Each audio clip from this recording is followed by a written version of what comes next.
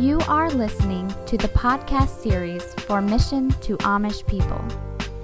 Mission to Amish People is a Christian ministry with a threefold purpose of evangelizing and discipling Amish and former Amish, helping Amish people who leave their communities by helping them transition into the English world, and by presenting the ministry to churches nationwide.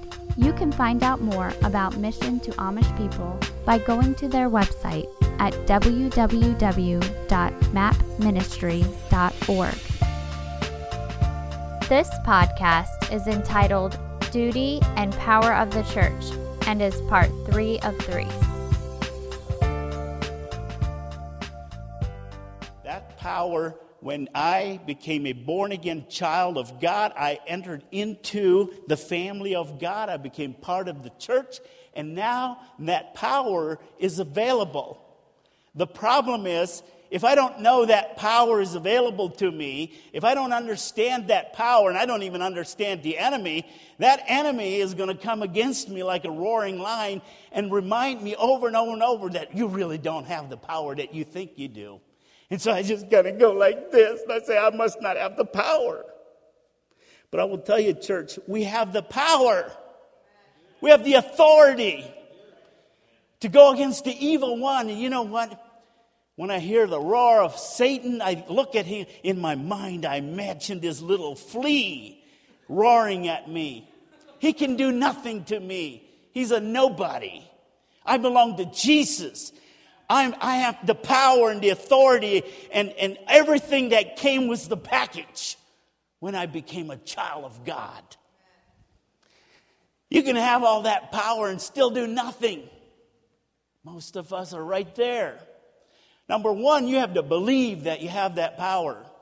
If you don't believe it, you don't have it. Or you have it, but it's not going to do nothing. It's going to sit there. It's going to do nothing. I believe that we're seeing the power of God more than ever before in the history of, or in a long, long, long time. And as we become more and more persecuted, we're going to need to rely on the power of God rather than the pocketbook. All right, let's keep going here.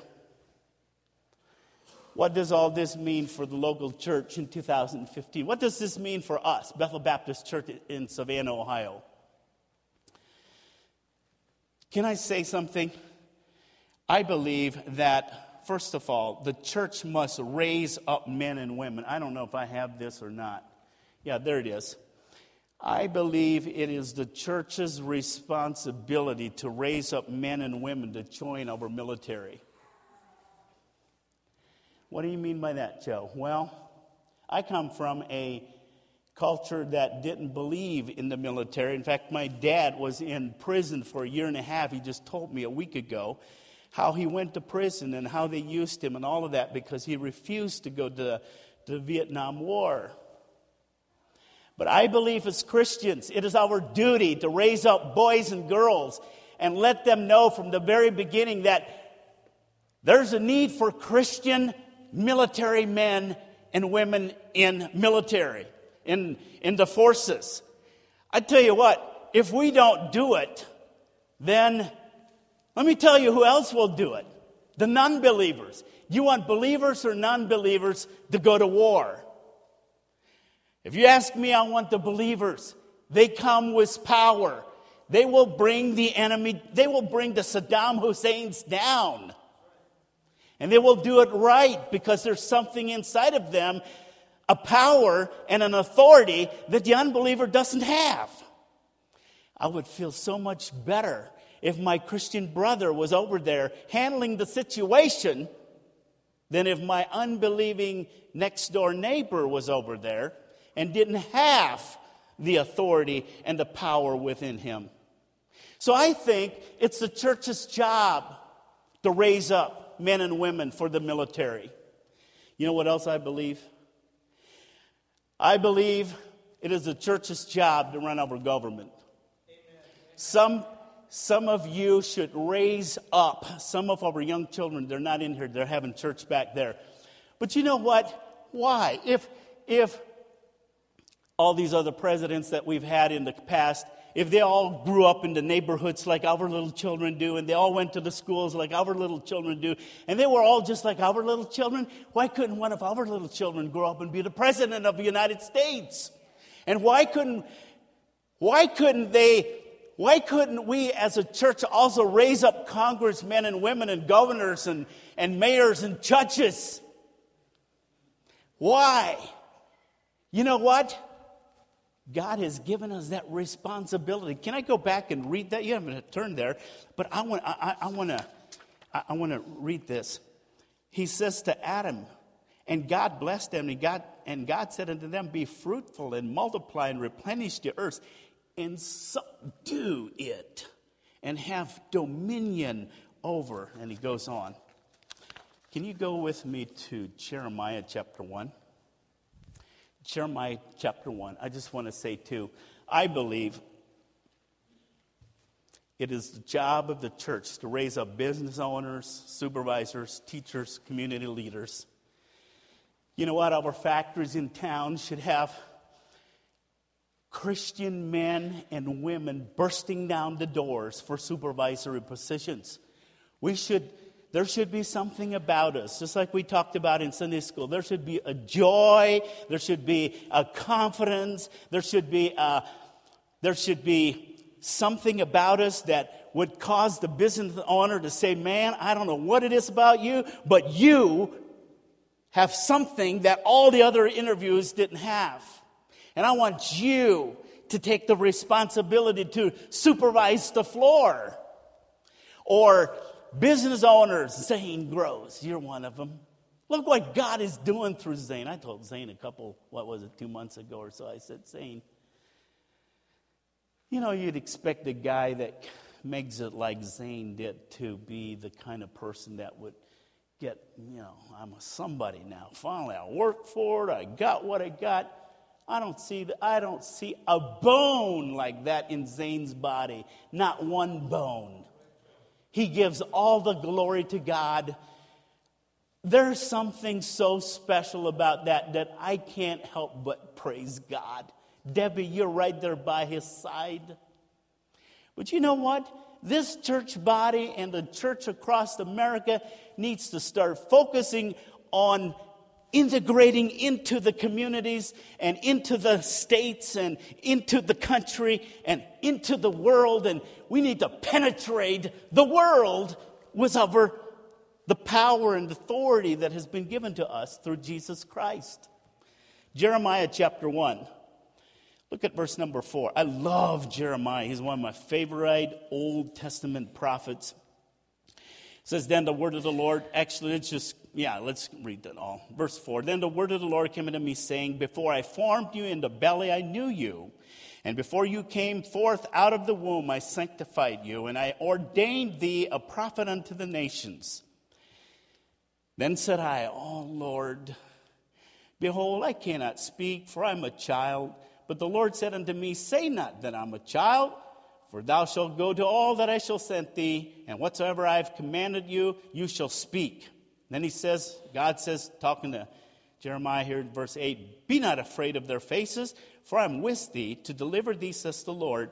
And then the Lord put forth his hand, he touched my mouth, and the Lord said unto me, behold, I have put my own words in your mouths. Okay, now verse 10, this is the key. This is what he had planned for Jeremiah. This is what he has planned for the church, for you and for me. See that I have this day set thee over the nations and over what? Kingdoms. What is Jeremiah? What is the church to do?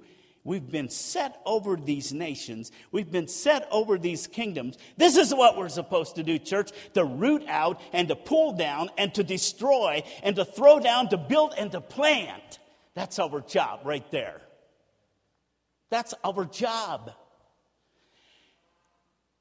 It's very clear that we're not in it by ourselves. I will be with you forever. Amen, amen. Jesus, I will be with you. You're not in it on your own. Go. I'll go with you. Okay? And then lastly, I believe the church must evangelize the world and make more disciples.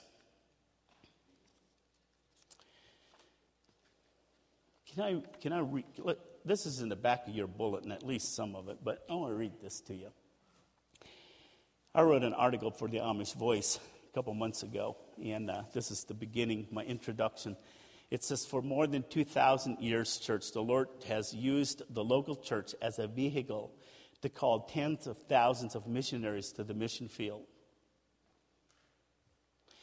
The Lord Jesus has used the local church as a way for his people to come together in one place and to worship his holy name. He's also used the church. The church is where spiritually gifted teachers and preachers and evangelists and elders and deacons serve the Lord Jesus and his people. The local church is the place where hurting hearts are encouraged, challenged, convicted, and driven to make a difference in our generation. That's the thing I keep thinking. This is my generation. How can I sit and watch TV all night long? How? I can't. I got work to do. I only got one generation. I'm not coming back. And while I'm here, I want to make the biggest impact I can have on this world in this generation. That should be the way we think. In case you have forgotten, or no one has ever told you, let me say the Lord Jesus is madly in love with the local church. And when Jesus is in love with something, I'm in love with it, right? And when I hear God's own family members poke fun at the local church, run her down, call her names, find reasons not to attend, and yes, sometimes even mock her, it breaks my heart, Lord, because I know how much you love the church. The truth is, those who find continued fault with the local church and refuse to attend are clearly casting their vote to close the doors of the local church. Listen to me, the local church, the more we multiply, the more we come together, the more we can do. Networking. Consider, number 7, the words of God in Hebrews chapter 10. And let us consider one another to provoke unto love and to good works, not forsaking the assembling of ourselves together, as the manner of some is, but exhorting one another, and so much more as you see the day approaching. I'm exhorting you this morning, church.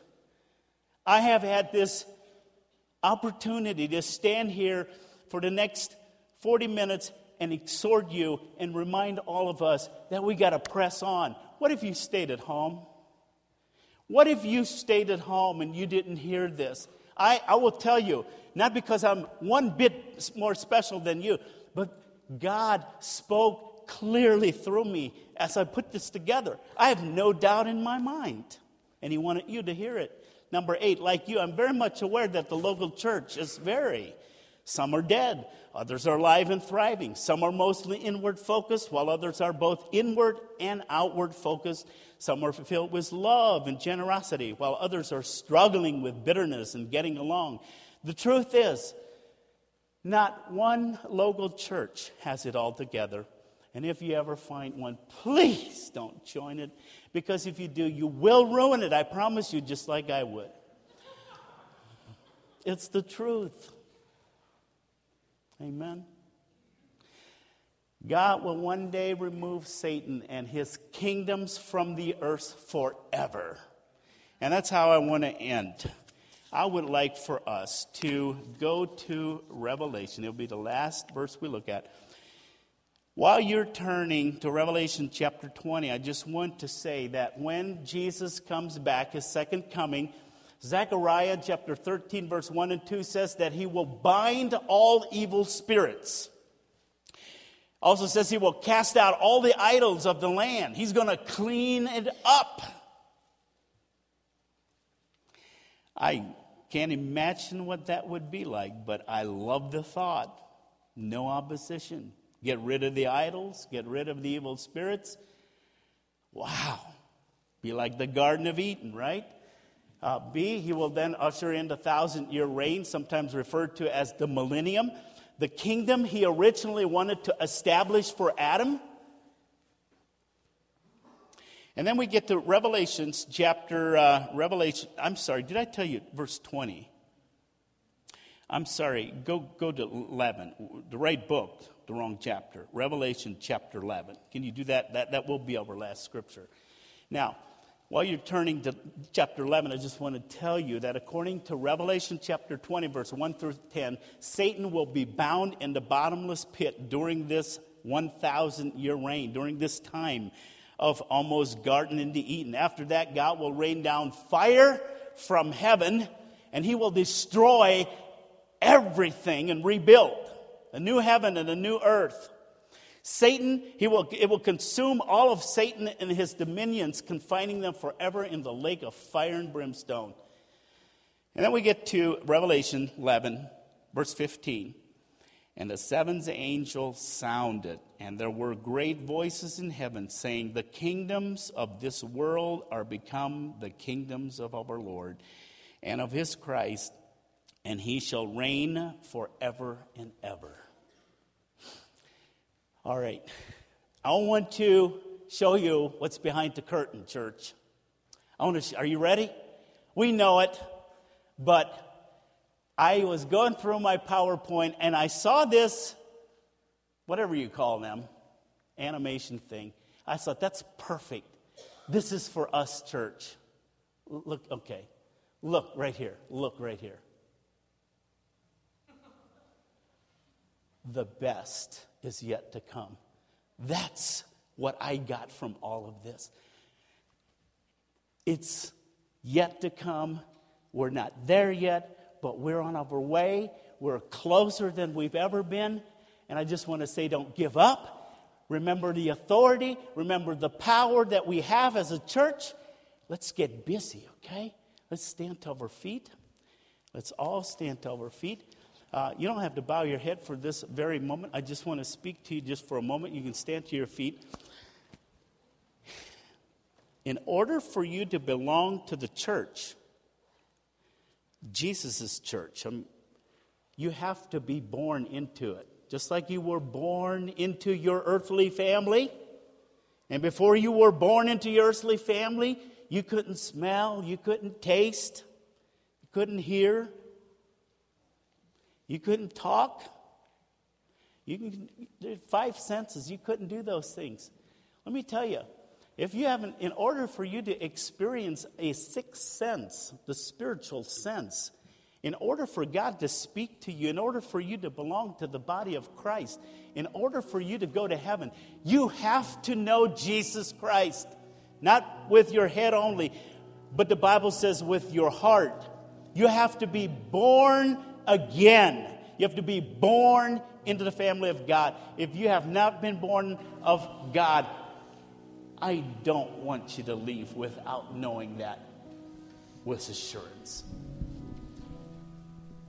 So while we sing, I'm going to give you an opportunity that if you've not been born of God, if you've not been saved, I want you to come down here, right? I'll stand down here. I'll talk to you. I'll show you from the Bible how you can know for sure you're going to heaven. You have to worry about it. Many of us have already done it. We've gotten saved. Our sins have been forgiven. And you can have all of that and more if you will just come and talk with me while we sing this song. Thank you for listening to this podcast series. Check out Mission to Amish People online at www.mapministry.org or keep up to date with us on Facebook and Google+. Thank you again and have a blessed day.